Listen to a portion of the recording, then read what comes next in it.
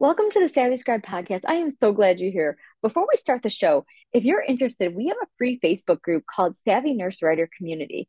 I appreciate you following and listening to me today, and I would love if you would subscribe via iTunes. And if you love our show, can I ask you for a review? Select ratings and reviews and write a review. It's that simple. I would love to read your review, and it helps other nurses like you find our podcast. Thanks so much. Hello, everybody. Welcome to another episode of Savvy Scribe Podcast, where I empower nurses like yourself to start a freelance writing journey and create your own business. I'm Janine Kalbach. I'm going to help you dive today into a crucial aspect of freelancing called your portfolio and portfolio development. So we will explore in like a little how-to guide, if you will, today on the show. Here we go.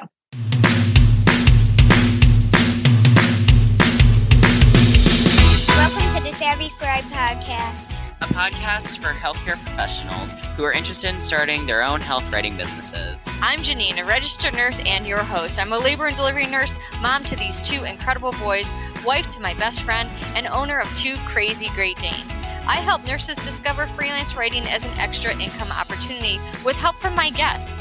Join us over on Facebook in the group Savvy Nurse Writer Community or SavvyNurseWriter.com to join our course and membership to create your own profitable writing business. Enjoy the show!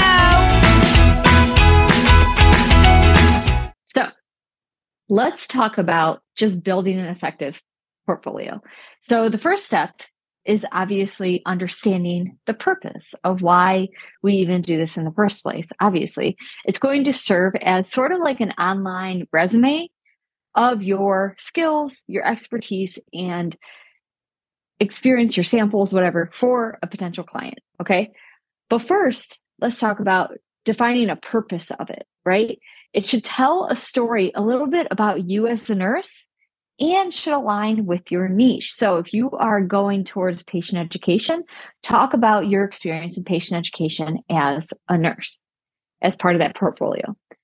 Then you also want to intersect your experience and expertise within your niche. So if you're doing education on cardiac disease, talk about your unique perspective as a nurse in that area as well. And then you want to do a little bit of like an about me. Okay, so this is where you're going to actually say you and why, a little more personal, not just like I am a nurse, but I am a nurse. I help families. Making it a little more personal. Making, again, your nursing expertise a highlight, as well as your passion for writing and why you are a writer as well. Okay, so now that we understand the purpose of a portfolio, let's discuss kind of strategies for the development of it.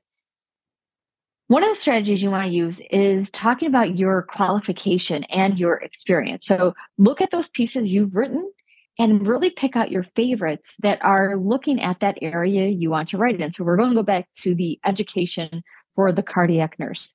Pick out educational pieces you have written and use those as part of your portfolio.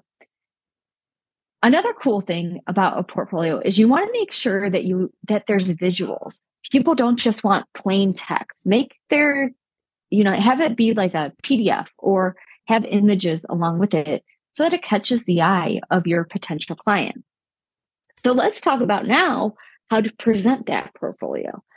And one of the things you want to do is make sure it's organized. Especially as a writer, you want to make sure your pieces and your writing, even your portfolio, comes across as a user-friendly and a really cleaned, concise piece. So same thing, so that when it reflects in your writing and you're starting to write pieces for clients, it comes across the same way. They want to make sure everything's nice and organized too.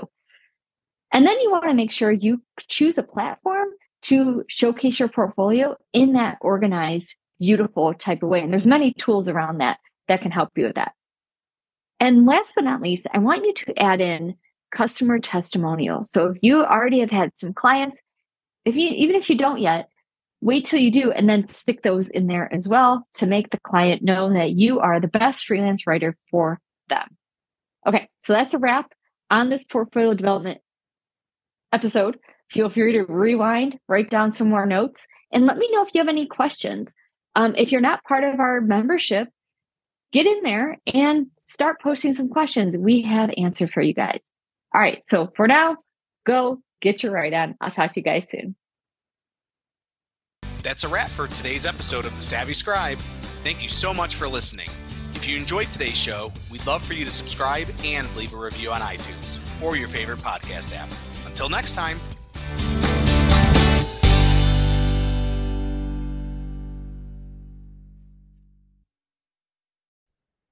Again, thank you for listening. If you're ready to explore freelance writing as your next PRN job or even full-time, I invite you to check out our Savvy Nurse Writer community on Facebook and visit savvynursewriter.com to help you get started today.